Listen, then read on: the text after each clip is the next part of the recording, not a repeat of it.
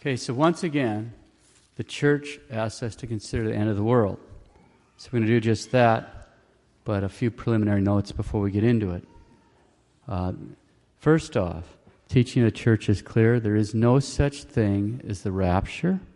There's no such thing as the so-called millennium, 1,000-year visible reign of Christ our Lord. He came to us visibly the first time on Christmas as a baby, and he'll come to us visibly and finally the second time at the end of the world as our judge. That's it. No rapture, no millennium, period.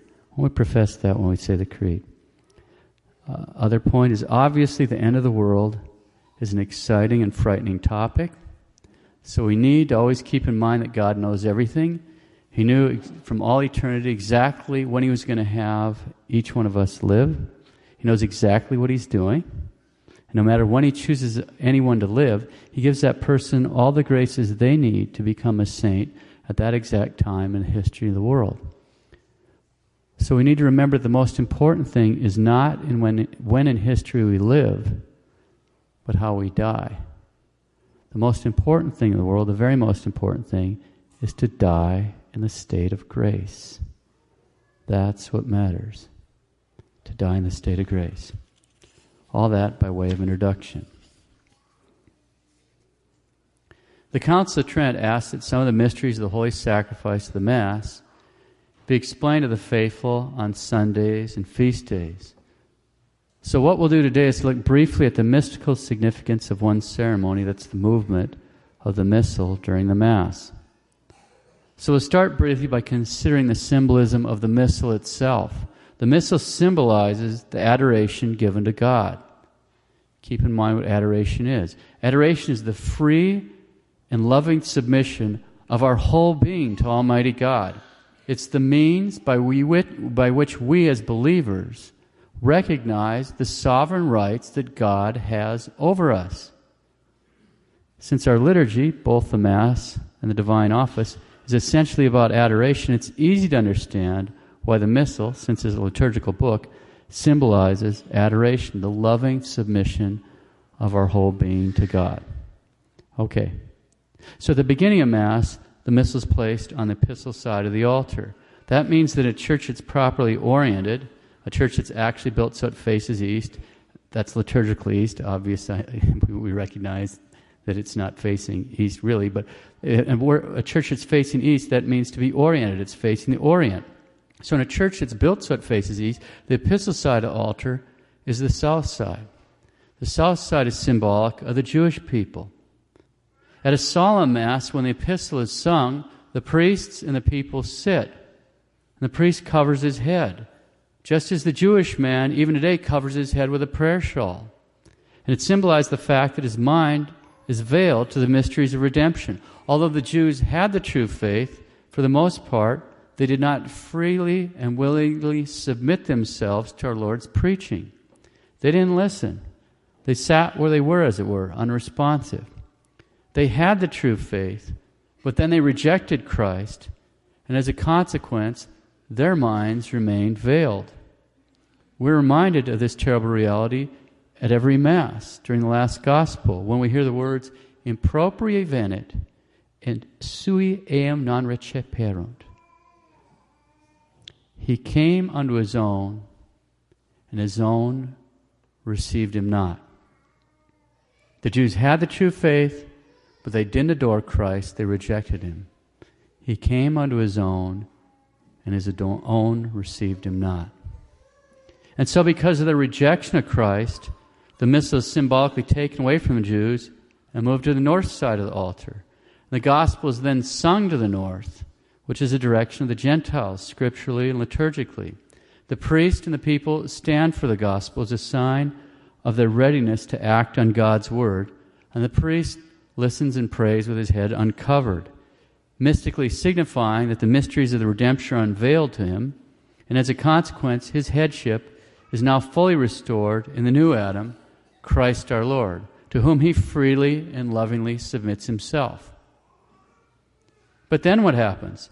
The Missal is taken away from the north. In other words, the Missal is symbolically taken away from the Gentiles. Why is that? Because as St. Paul warns us in 2 Thessalonians chapter 2 and verse 3, there will come a time, the time of the great apostasy, when the Gentile peoples who have the true faith will then reject it and turn back to paganism. They will reject that free and loving submission of their entire being to Christ. They will refuse to recognize the sovereign rights that God has over them. So the missal is symbolically taken away from the Gentiles and returned to the south side of the altar, the side of the Jews. Why? Because as St. Paul says in the 11th chapter of his epistle to the Romans, the Jews who have rejected Christ will in the times of the great apostasy and the Antichrist turn away from their faithless ways and turn to Christ and embrace Him. So the movement of the missal mystically and symbolically summarizes the symmetry of salvation history. The rejection of the truth by the Jews, the acceptance of the truth by the Gentiles. The rejection of the truth by the Gentiles, the acceptance of the truth by the Jews. Okay, now let's take a few minutes and walk back through all that and take a deeper look at several aspects of those different points in salvation history, which are symbolized by different placements and movements of the missal. Now, obviously, the first symbolic movement of the missal, when it's taken away from the south side of the altar, the Jewish side, and moved to the north side of the altar, has already transpired historically.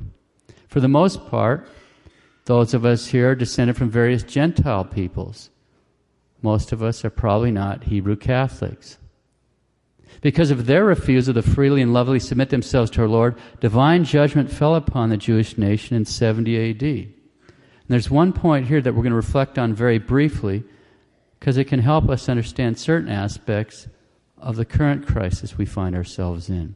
In order to do that, let's quickly remind ourselves of what a type is. We've talked to this before, but we need to know. A type is a person, a thing, or an action that actually exists.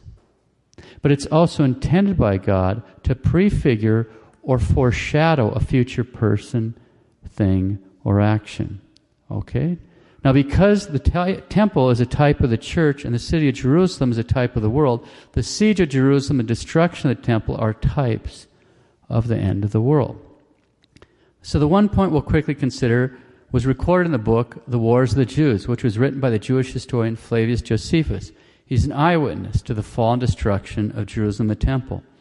While writing of some of the signs and portents sent by God before the destruction fell, and he has a whole list of them, he has one of interest that we're for today. He states that, quote, "The eastern gate of the inner temple, which was of brass and vastly heavy, and had been with difficulty shut by 20 men, and had bolts fastened very deep into the firm floor, was seen to be opened of its own accord about the 6th hour of the night." 6th hour of the night's midnight, close quote. Okay, so in the middle of the night, this immense door into the interior of the temple. The door is so heavy that it took 20 men to push it open or push it closed.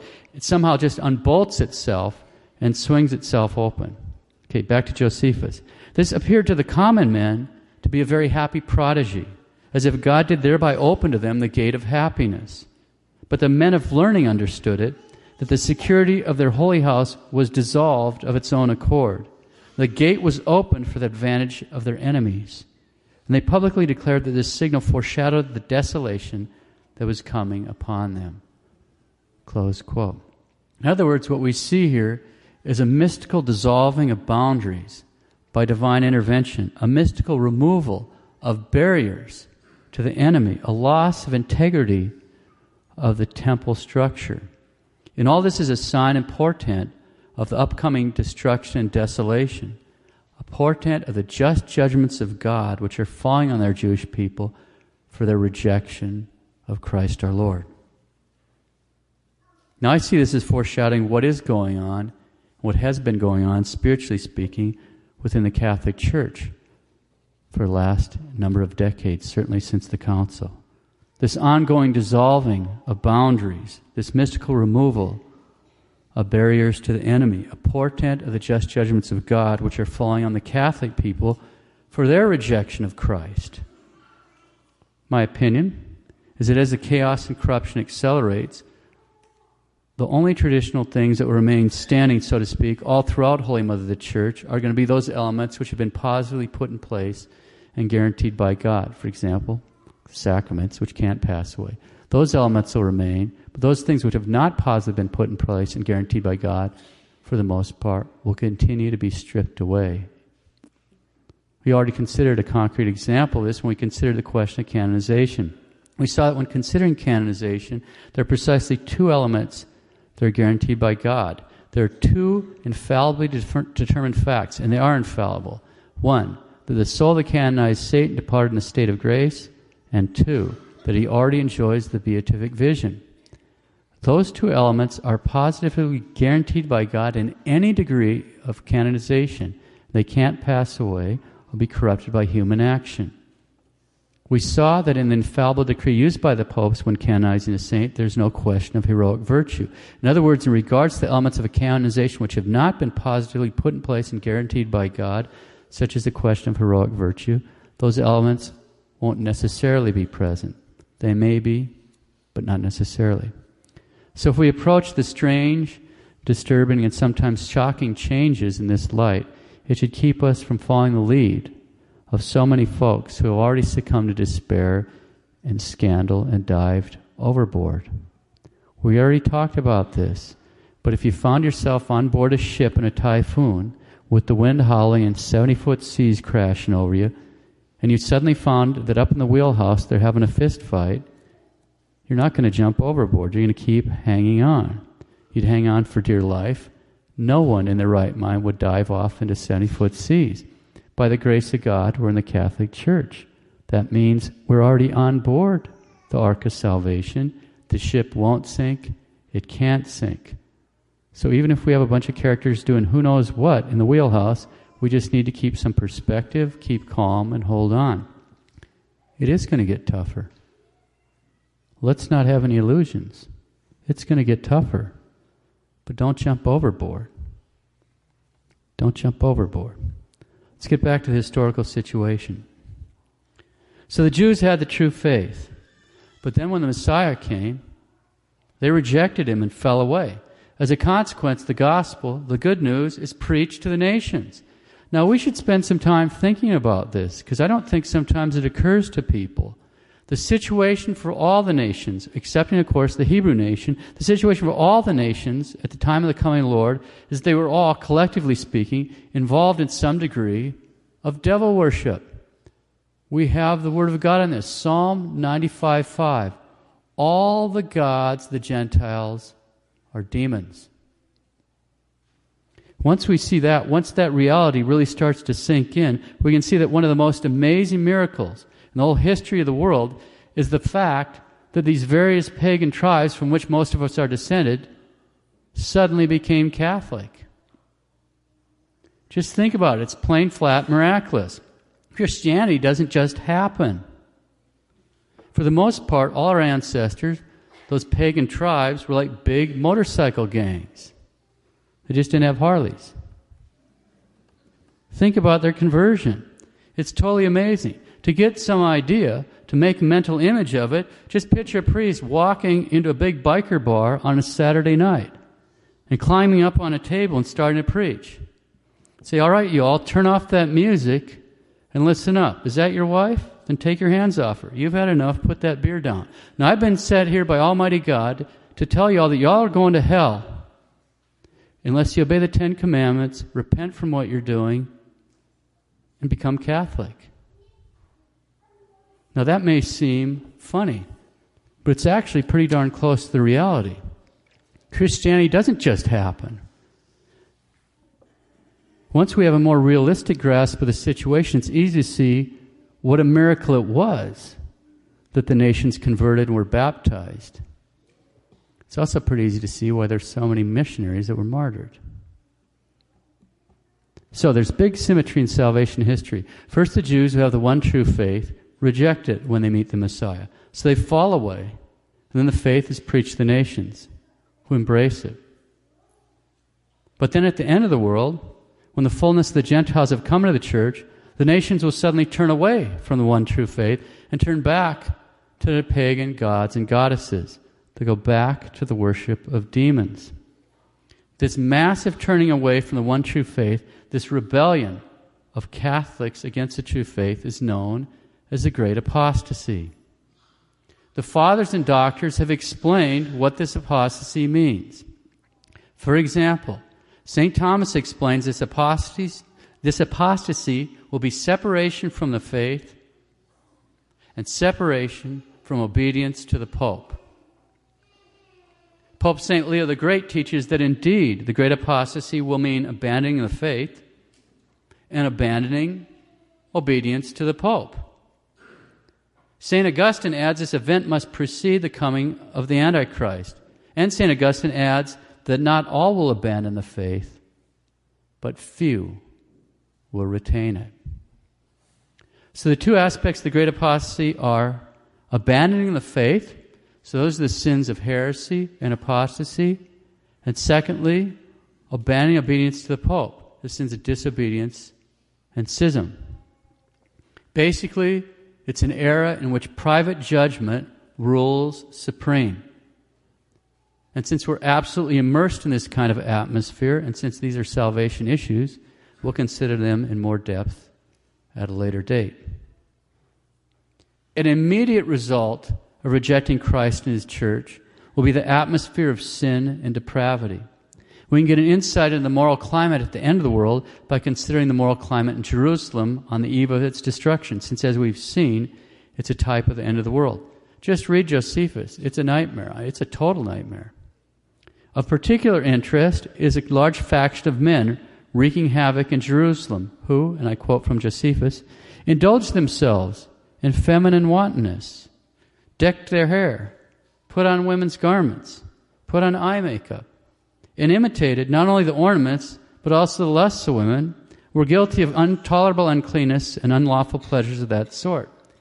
And thus they did roll themselves up and down the city, remember the city is a type of the world, as in a house of ill repute, and defiled it entirely with their impure actions. Nay, while their faces looked like the faces of women, they killed with their right hands.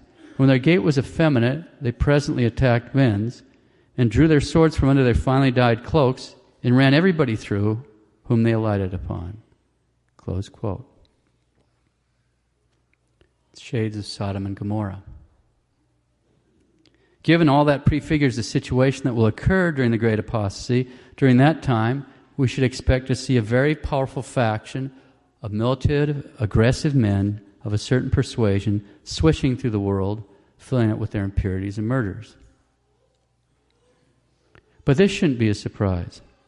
Luke 17, verses 26 to 30, our Lord specifically states that the conditions at the end of the world would mirror both the days of Noah and the days of Sodom and Gomorrah.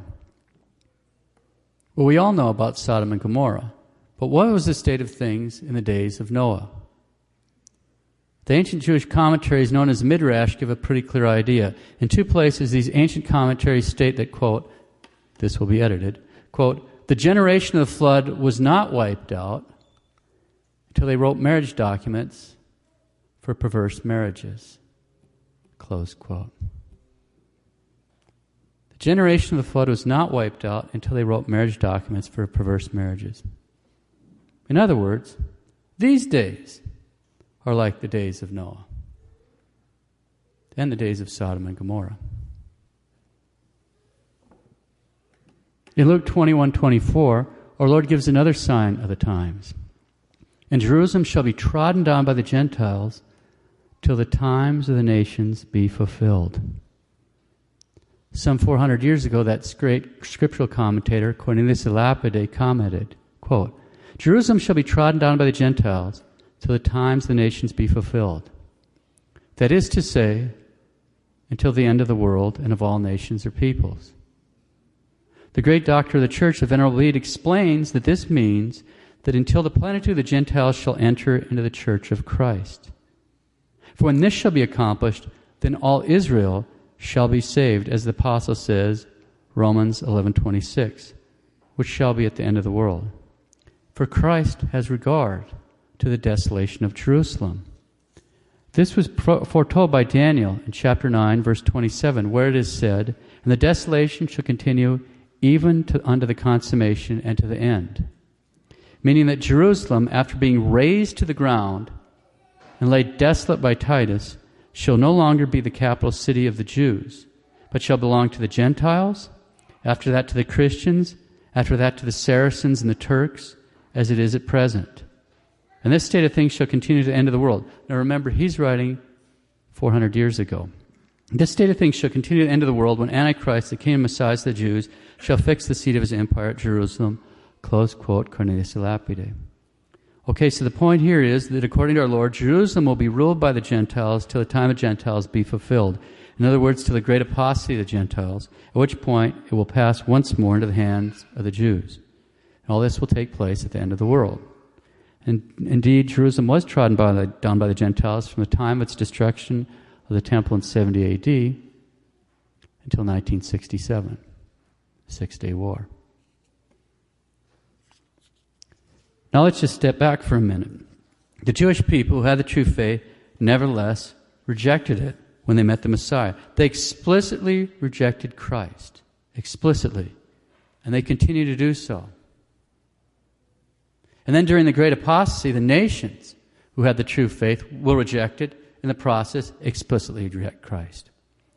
So during the great apostasy, excepting for this tiny remnant of those who hold on to the true faith, that hold on to Christ our Lord, the world will sink into a condition of darkness and sin that is like nothing that has ever gone before. And the overriding note will be an explicit rejection of Christ. Explicit. He's the only way out. And unlike our ancestors, the pagans who worshiped devils but didn't know who he was, the neo-pagans worship devils, but they know who he is.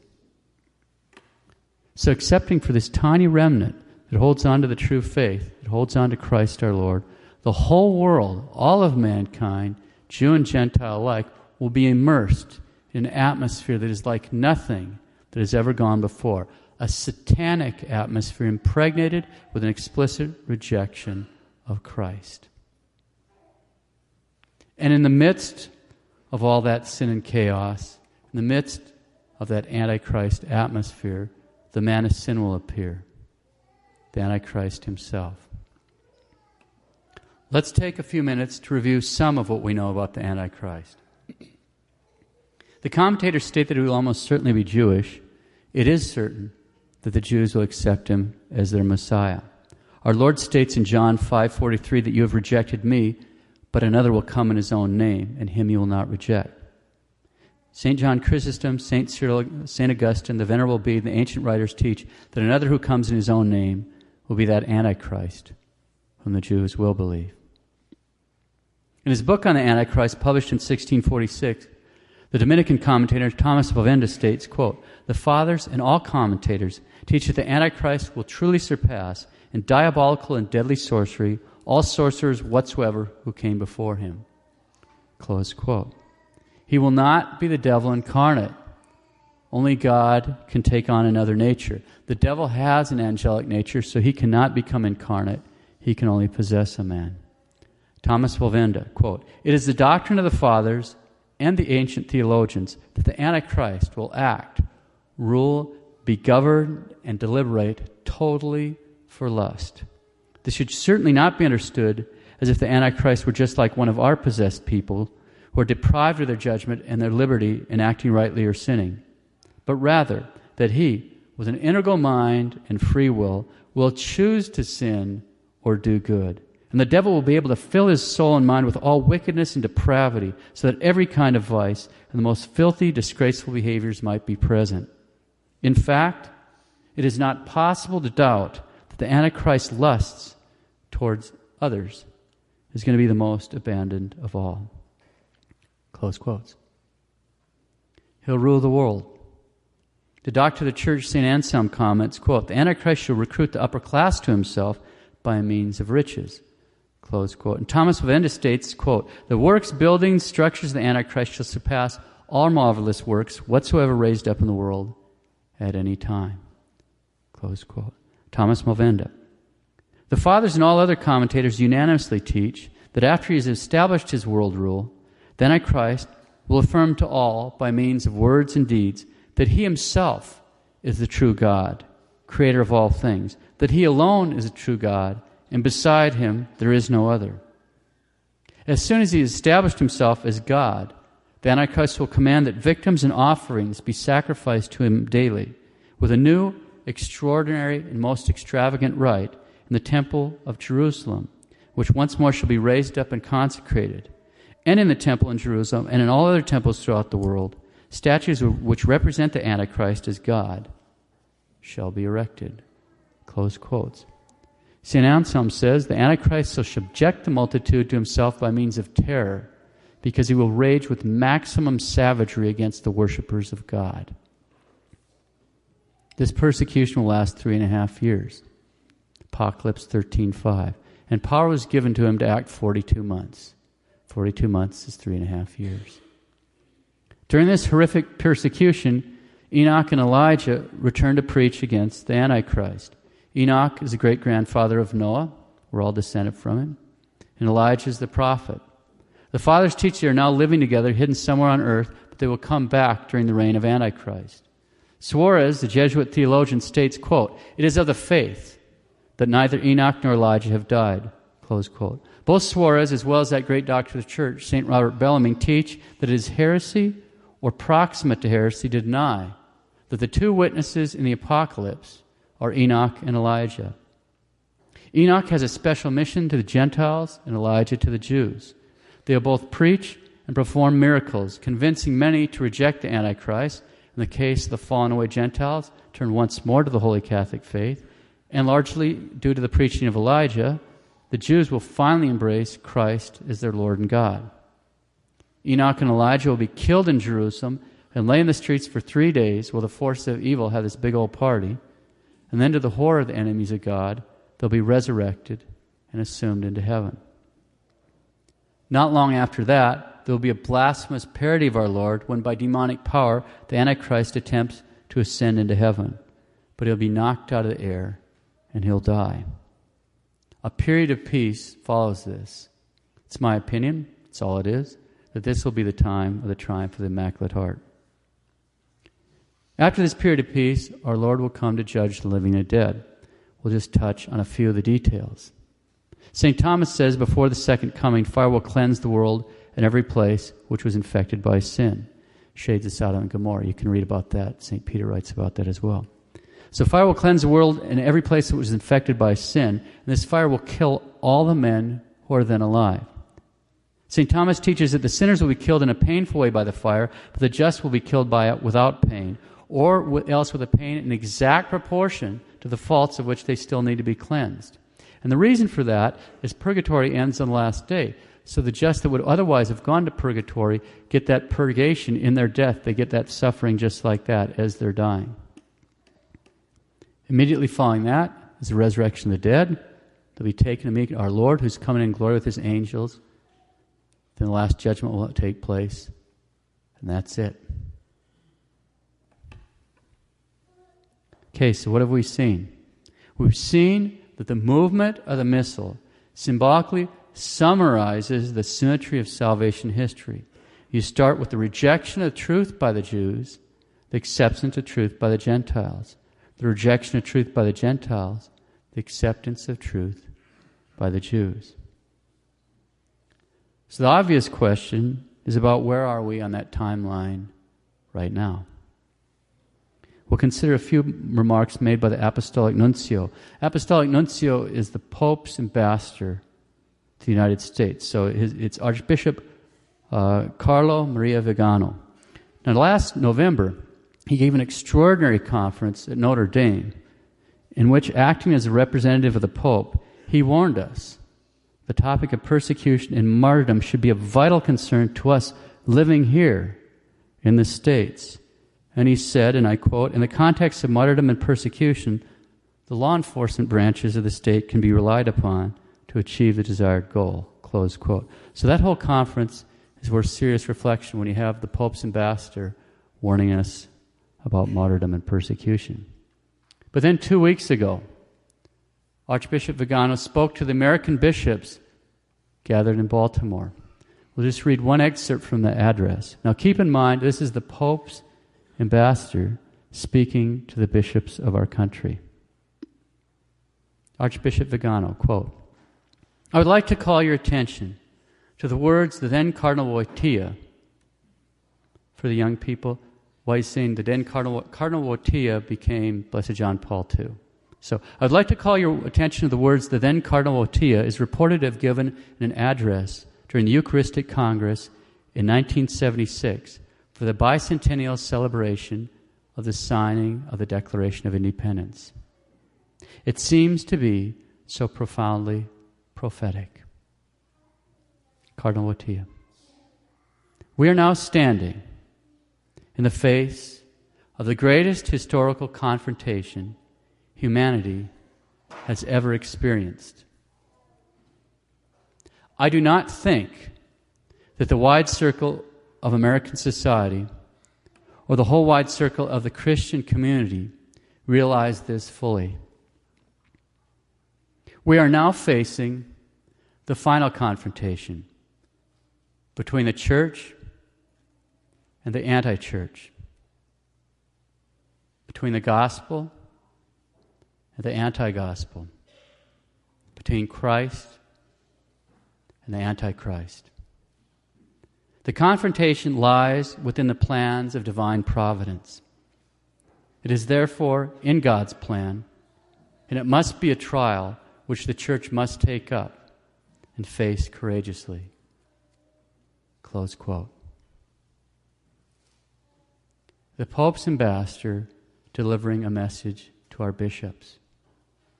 I would like to call your attention to these words, which seem to be so profoundly prophetic.